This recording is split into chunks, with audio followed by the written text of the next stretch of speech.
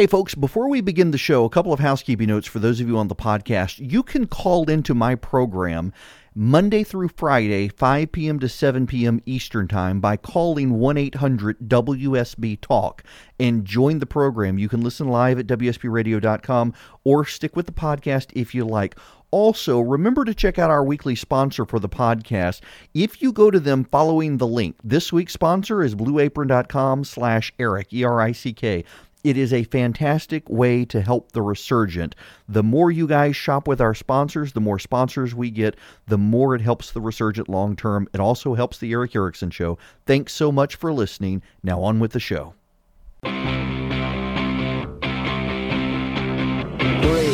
2, 1, 0. All engine running. Liftoff. We have a liftoff. Good evening. I'm Erick Erickson of WSB here in the Live Lounge. Joining me, another candidate running for governor. This time, we're beginning the interviews with Democratic candidate Stacey Abrams, arguably the front runner, the former House Minority Leader. Thank you for taking the time to join me tonight. Absolutely. Thanks for having me. So I want to, with all the other candidates as well, really begin with biography. You have been in public service for a while. First of all, though, before we even get into public service, your business background. Sure. I am a tax attorney by training. I went to Yale Law School, graduated in '99, came back to Atlanta, started practicing tax law, and began what my mother refers to as my trajectory of downward economic mobility. So I left tax law to become deputy city attorney for the city of Atlanta, and then quit that job to go run for the state legislature. And that's when I became an entrepreneur, mainly because I liked living inside my house and had to find a way to make a living. I started a consulting firm, then merged my firm with my business partner. She and I did infrastructure consulting, so we worked with a lot of large corporations that wanted to do public-private partnerships.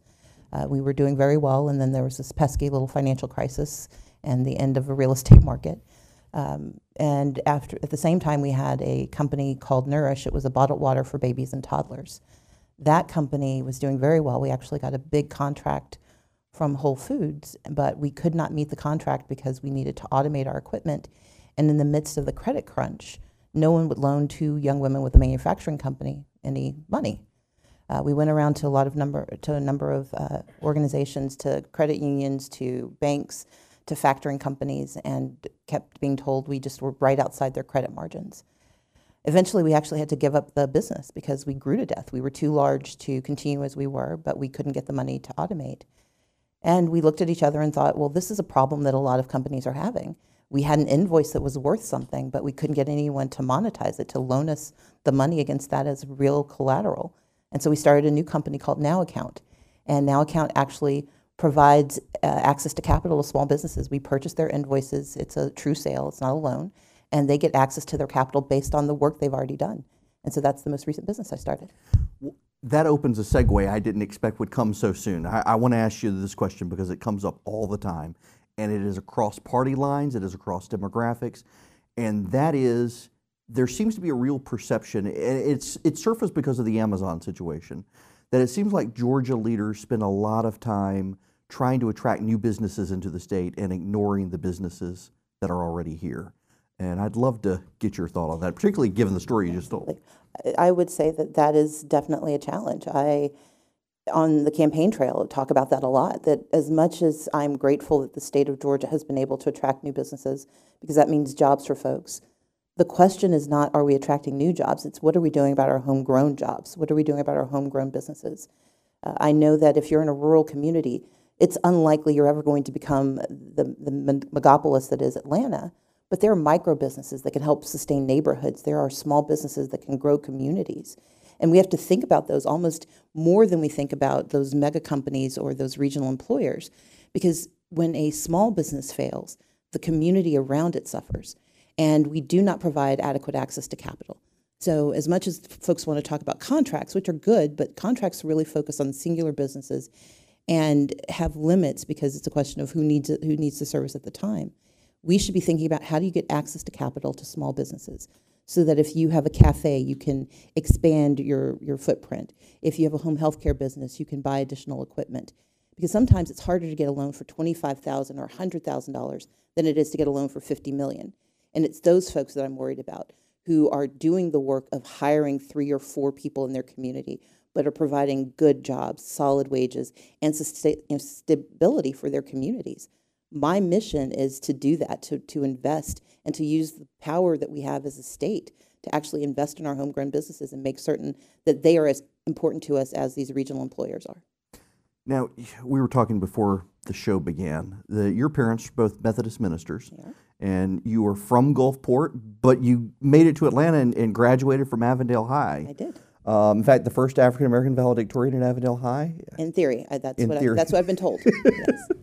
So what was it like growing up being the child of 2 ministers? So my parents actually weren't ministers for most of my childhood, although they preached a lot. But that was mainly just telling us what to do. I'm the second of 6 kids. My mom was the second of 6? Second of 6. Wow. Yeah. My mom was a college librarian. My dad was a shipyard worker. We grew up working poor, working class. My mom didn't like that, so she called us the genteel poor. We had no money, but we watched PBS and we read books. But what they did was they told us, so we had 3 jobs: go to church, go to school, and take care of each other. Go to church so that we had a moral framework, go to school so that we had the knowledge that we needed to take care of ourselves. But they also said take care of each other because they said no matter how little we have, there's someone with less, and it's your job to serve that person. My parents took that so seriously that at the age of 40, when I was 15, they decided to become permanently poor and become Methodist ministers. And so we moved from Mississippi to Atlanta. They were both admitted to Emory University, to the Candler School of Theology. And so we moved from Mississippi to Georgia. They went to school at Emory. I was in high school in DeKalb County. And as I was telling you earlier, I had to type their papers because neither of my parents knew how to type. So I got a crash course in divinity while I was there.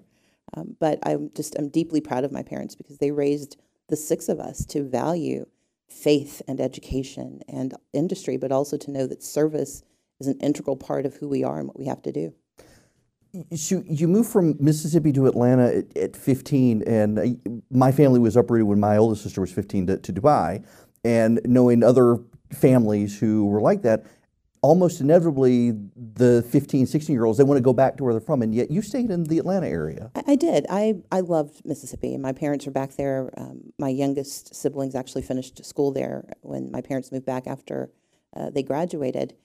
I loved Mississippi, and I still do, but when you're 15 and you live in Gulfport, Mississippi, where at the time we shared the mall with Biloxi, and your parents tell you can move to a city where there are like malls on every corner. And nobody wants to share anything with Biloxi. Yeah, exactly. I can say that. I'm from down there. Yeah, there you go. But as a 15-year-old who had an opportunity to go to a big city, I mean, I grew up in one of the larger towns in Mississippi, but it was still 50,000 people. I was very enamored of the idea of moving to Georgia. And once I graduated from high school at Avondale, I went to Spelman College. I was here for 4 years in college, worked for the city of Atlanta as a college student. And Georgia became my home. It's where I've spent the majority of my life, 29 years.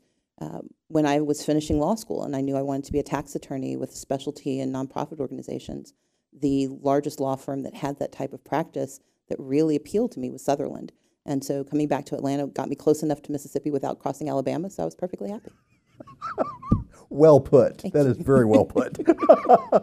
So you were for a number of years the House Minority Leader in a state that just all of a sudden flipped Republican in the early 2000s. And one of the things that if you go into all the research that I dug through, you've got a number of Republicans and business leaders talking about they were somewhat hesitant when you became House Minority Leader, and yet businesses in Georgia look at you as someone like they do the mayor of Atlanta they can do business with, as opposed to in some states where there seems to be a growing combativeness between business and the Democratic Party. My position is this. You first have the responsibility as a state legislator, and certainly as Democratic leader. My job was to get good policy through. Sometimes that meant being the opposition, fighting against tax increases, fighting against rollback of reproductive rights. But sometimes your job is to find ways to work together. And actually, at the legislature, most of the time, it's trying to figure out how can you get good done. And I was very intentional about finding ways to negotiate with Republicans to get good done. The AJC gave me the best compliment I think they've ever given me, which is that they called me strangely relevant. But what they meant by that is that I don't think you have to be combative to disagree. I don't think you have to use ad hominem attacks to make your point. And I don't think you try to convince people that their ideology, that their belief system is wrong. What you do is try to figure out how to engage what they believe and what you believe to get good work done. And so there were moments where, yes, I worked with Democrats and Republicans, confused everybody. I mean, in 2012, I got an A rating from the Georgia Chamber of Commerce and the Friend of Labor Award. And I don't think either of them know why that happened. But for me, it was a perfect moment because what it signaled is that I believe in workers, but I also know workers want to work for businesses that can afford them. They want to live in strong communities. I know that standing up for Atlanta, which is where I'm from, did not require that I diminish Taylor County, that I fight against Screven. It meant that I was responsible for navigating and negotiating on behalf of everyone. It's not a fight. We're all working for the same purpose. Our goal is to lift up the lives of Georgians. We may disagree about how we get there, but we should all have the same basic purpose. And as long as you remember what the purpose is, you can usually find a way to, if you can't agree, then to disagree in a reasonable way and preserve the opportunity to work together the next time. You mentioned Screven and Taylor and living down near Wilkinson County and seeing the rural poverty in that area. There seems to be a growing divide in the state between rural Georgia and urban Georgia, and a real perception, rightly or wrongly, and I lean towards rightly, that Atlanta consumes a lot of resources at the expense of the rest of the state. As governor, what would you do to fix that balance? I think there are two pieces to that. The first piece is, which Georgia do we want to live in? There's the Georgia that was, the Georgia that is, and there's the Georgia that will be. And I think in the Georgia that will be, we have to understand that folks who live in rural Georgia, a lot of them don't want to be Atlanta. What they want, though, is to be able to take care of their families. They want to be able to respect the land where they live and stay in the communities where they grew up. Some want the ability to leave and want the education they need to do so. And so our responsibility is not to foment a divide between Atlanta, the metro Atlanta area, and the rest of Georgia, but to respect the nature of each of those communities. When I first became a state legislator, DeBose Porter was minority leader. He's from Lawrence County.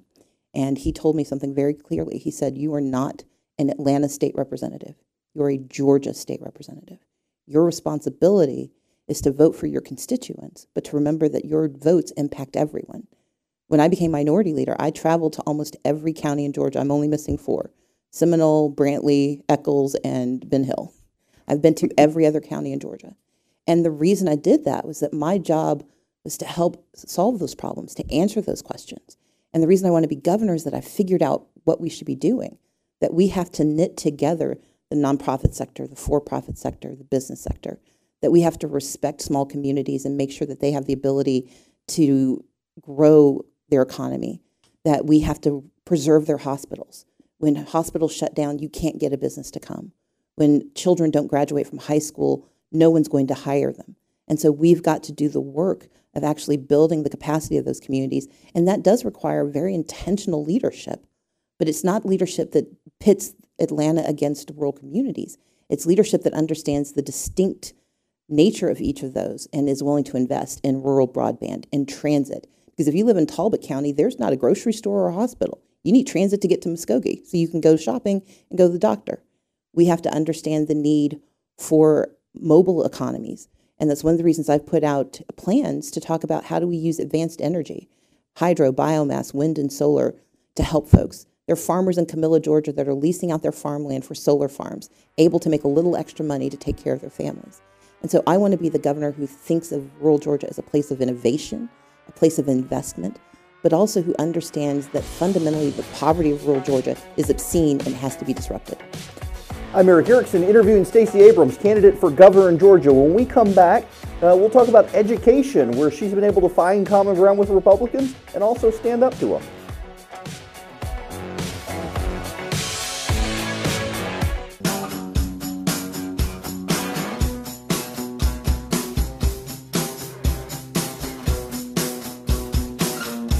Stacey Abrams joining me.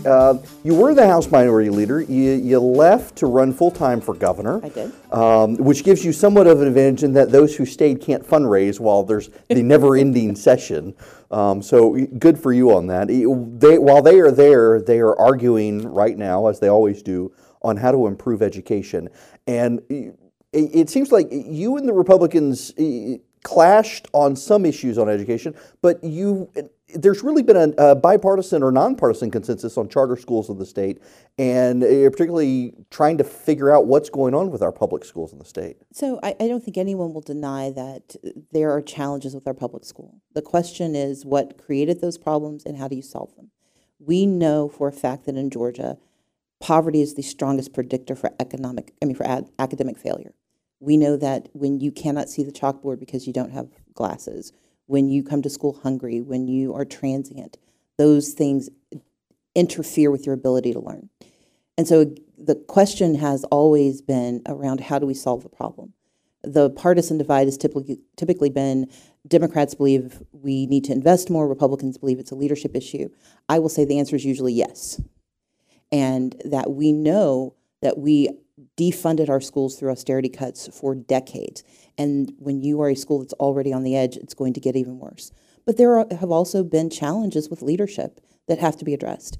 I opposed the Opportunity School District because a takeover that concentrated that amount of power in a single person without public input, without community intervention is problematic and was wrong. But this year, in 2017, as leader, I also worked with Republicans, worked with Kevin Tanner to craft a bill that actually for the first time really got us closer to a solution. And I'm proud of the work we were able to do. When we come back, we'll continue talking about education and also Atlanta traffic. What can the governor do to solve the traffic nightmare? We'll be back.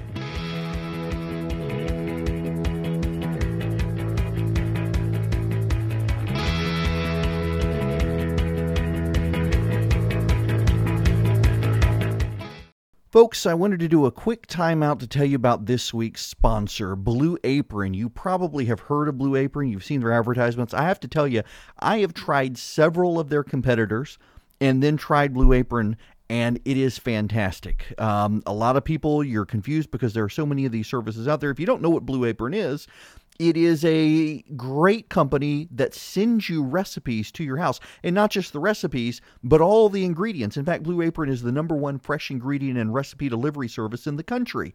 Their mission is to make incredible home cooking accessible to everyone. You guys know I like to cook, and Blue Apron makes it really easy. And they have great plans to choose from. A 2-person meal plan, a family meal plan, a wine plan. My family does the family meal plan. We get 2 meals a week for 4 people.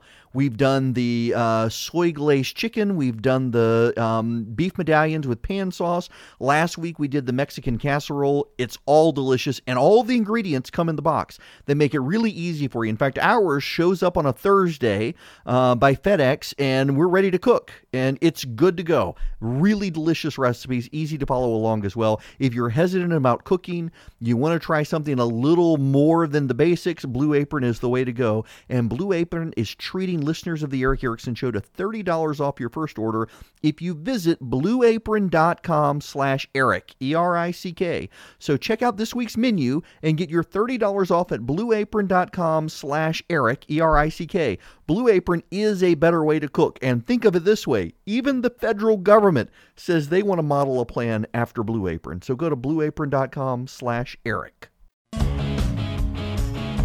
Welcome back. I'm Erick Erickson here in the WSB Live Lounge with Georgia gubernatorial candidate Stacey Abrams. We were talking about education when we went to break, and one of the questions I actually got from someone was directed to you. Tyler wants to know, what do you think of the situation with Georgia teachers feeling like they have to teach tests, being graded on how their students perform the tests, while they're dealing with family problems brought into schools? I think that we have to understand that teaching to the test is not helping our children. Education is not about memorization. It's about comprehension and the ability to think. And in response to declining standards, we've gone to this rote memorization approach, which is deeply problematic, and it ignores the whole life of the child. That if you are worried because you're suffering from trauma, because you don't know where you're going to live that night. If you're hungry, if your family is disrupted, we don't account for how those children are learning. But it also presumes that children have the same resources at home, that they have access to the internet. We were talking about that. You may have a tablet that your school gave you, but if you don't have electricity and you don't have the internet, if your parents can't afford it, then you are being not only taught to the test, but you're also being held accountable for something you can't possibly master. And the teachers are then held responsible for what's happening outside of their control. And so I think we have to really go back to the fundamentals of education and get back to understanding, what do we want children to know when they are done? And what responsibility do educators have? What responsibilities do school systems have? And as a leader in the state, what responsibility do we have to ensure that each of those metrics are met? Okay. Now, I get to ask you this question and find some common ground with you as a conservative, Okay. talking to a Democrat, because I can't bring this up on my show. I get angry phone calls from people. But I have a lot of friends who are teachers. And to a person, they're thinking of quitting. Some of them already have, because they feel like the state over the last 5 to 7 years has become so benchmark focused on how teachers perform that they've become administrators, not teachers, and that they don't even have time to deal with kids who are coming into school with problems like dad's in jail, mom's working multiple jobs, and that they're being forced to live to a standard. And it seems like, as a Republican, it seems like one of the things that we overcorrected on trying to fix schools was doing objective benchmarks for teachers where there's multiple environments for teaching. There's nothing objective about a child. That's fundamentally the challenge. Children come to school with their experiences. They may only be in the classroom for 8 hours, but they bring everything that happens to them with them to that classroom. Teachers cannot be held accountable and responsible for the whole child unless they're given the resources to do that. And that's what brings to the conversation the wraparound services. We have to understand that the whole child is coming to school, and the notion of objective benchmarks ignores that totality. Where I stand very much in solidarity with educators is that we have a higher responsibility to invest in making certain that education goes beyond the four walls. But that also means resources go beyond the four walls, and that we acknowledge that a lot of our educators are parents too, and they have to have the ability to take care of their children as well. And so I don't diminish the importance of benchmarks, but we have to have the right benchmarks for the right reason. And if we're using benchmarks to exempt ourselves from responsibility to actually fix our schools, then that's not a solution. The other reality is the benchmarks change every year. I mean, every single year we are fighting about some new set of solutions, which means there's no other job I can think of where your responsibilities change every single year and you're held accountable for making other people do something. If I could get a 4-year-old or fourth grader to do everything I wanted, I would be the queen of the world. And yet we're expecting teachers to get new rules, get new lessons, do this but not that we told you to do just last year, get this education that we've now decided is irrelevant, and make certain that this child who is hungry, whose father is in jail, and whose mother has a substance abuse problem, make sure that that child performs exactly the same as a child from a wealthy family who has every resource.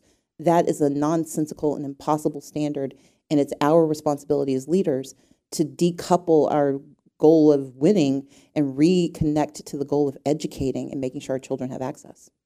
Thank you for that. I appreciate that. I want to shift gears not super dramatically, but the other big issue that has been raised by listeners is the transportation issue in Atlanta. And how, as governor, can you, it seems almost like everyone's in an impossible position of herding cats between multiple transit authorities, from MARTA to the GTA to what have you. How would you bring some sense to the process? Well, the first is that we acknowledge that there needs to be a process. Where Georgia has been crippled for so long is that we ignored the fact that the state has a responsibility for transit. I was very proud in 2015 to work with Republicans to get a transportation bill done to fund our transportation infrastructure that included for the first time massive investments in transit. But as we move forward, we have to do two things. One is deal with the Metro Atlanta transit issue, which has allowed different counties to exempt themselves from responsibility for public access.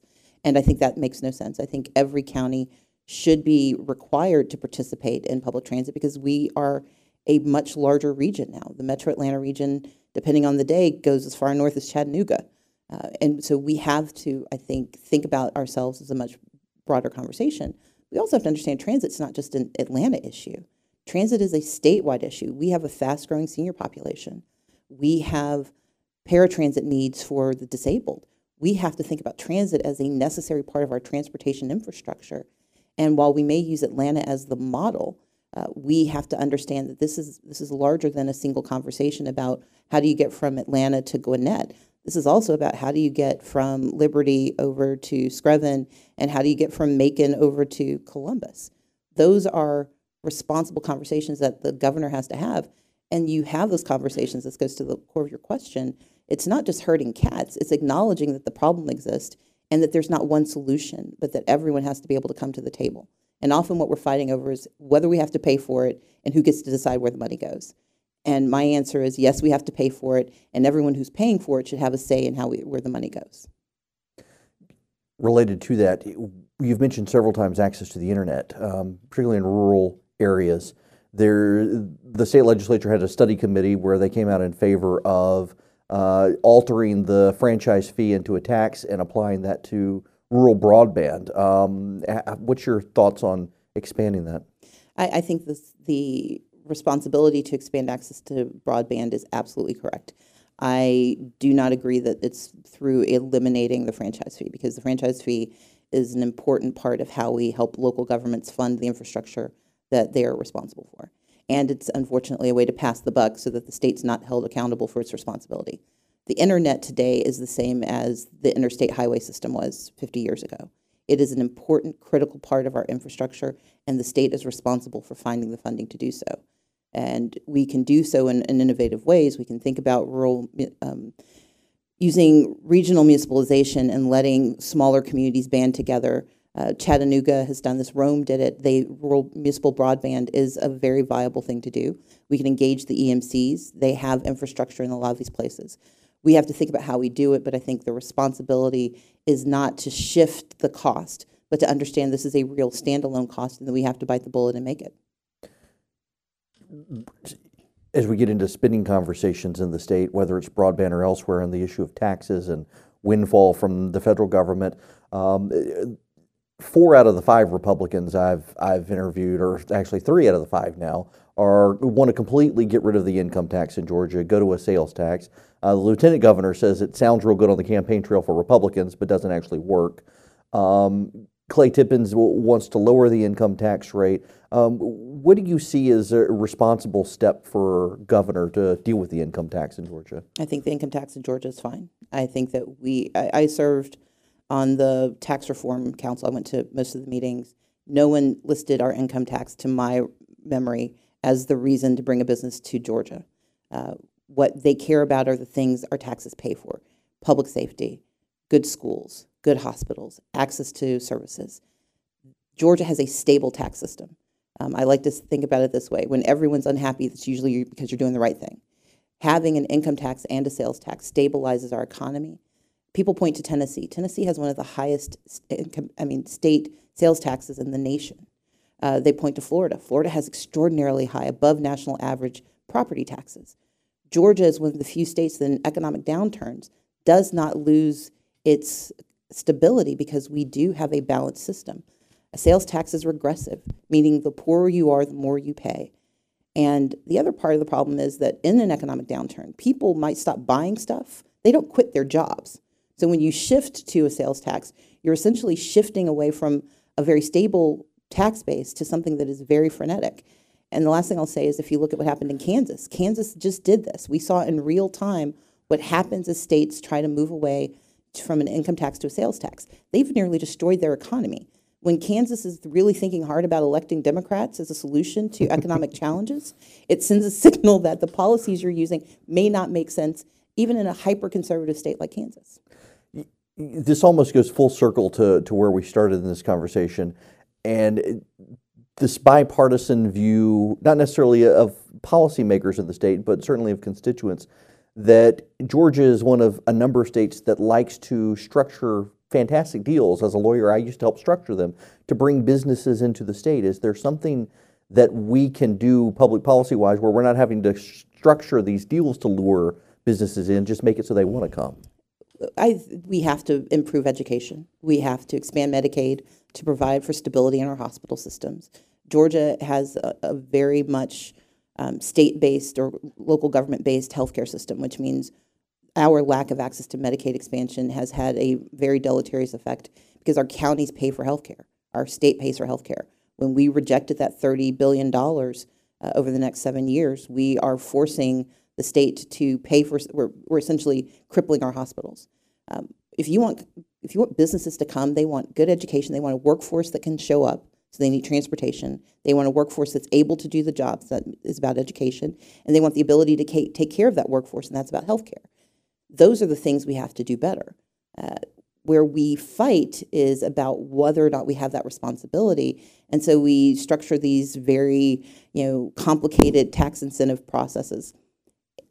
There are some incentives that make sense. The film tax credit, I think, has worked because it wasn't about attracting a certain film. It was about building a pipeline of supplies so that you could build up an industry.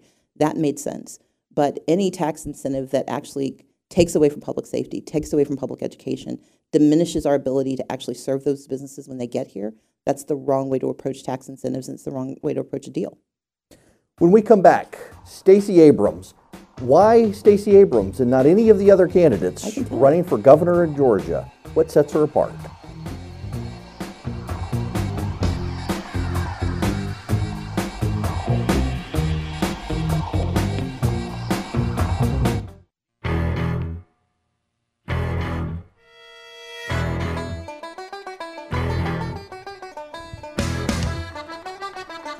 Welcome back. Our final few minutes here at WSB with Stacey Abrams running for governor in Georgia. First of all, I want to thank you in particular for coming because I know WSB is a conservative talk radio station with a conservative audience.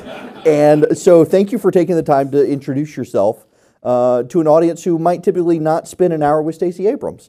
And I want to give you the opportunity to address however you see fit. Why should people who listen to the station and everyone else in Georgia, why should they vote for you over any of the other multitudinous candidates who are running for governor? Well, first I want to say thank you for having me. This has been, it's been a very good conversation. And I think that conversation is why I want people to think about me. I am a proven leader. I have been the leader in the House of Representatives for 7 years. I'm an entrepreneur. I ran a nonprofit organization that helped register 200,000 people. I am a tax attorney. I'm also a romance novelist. We didn't get to that. We did not get to that. But the reason I talk about those pieces is that I know how to knit together solutions. And Georgia has a lot of challenges, not problems, but challenges, things that are solvable if we have the right leadership, someone who is willing to work across the aisle where it makes sense, but who never believes that the answer is to attack someone, but it's always to try to find the right answers. Because the people of Georgia, they care about your party, but they care more about their lives. They want to know that someone wants to educate bold and ambitious children, that we want to build a fair and diverse economy, that we want an engaged and effective government, that you have a responsible leader who wants to make certain that government works for everyone. And not that it's a big government or a small government, but an effective one. Because fundamentally, that's this job. It's becoming the CEO of Georgia. I bring to it unmatched qualifications. My educational background, my work background, and the proof of my time at the Capitol. And I think that on this day and this time for Georgia, we have this opportunity to craft a new Georgia that we want, one that looks at the rural communities and sees opportunity and promise, one that looks at Atlanta and understands that we are more than just a slogan, that we can build a stronger Georgia together where diversity is a strength of ours and not a weapon that divides us, and one that can be respectful of everyone. That's the kind of Georgia that's why I came back. You asked me why I live here and not in Mississippi. I came back because this is my home and I want to make it better. Stacey Abrams, thank you very much for taking the time. Thank you.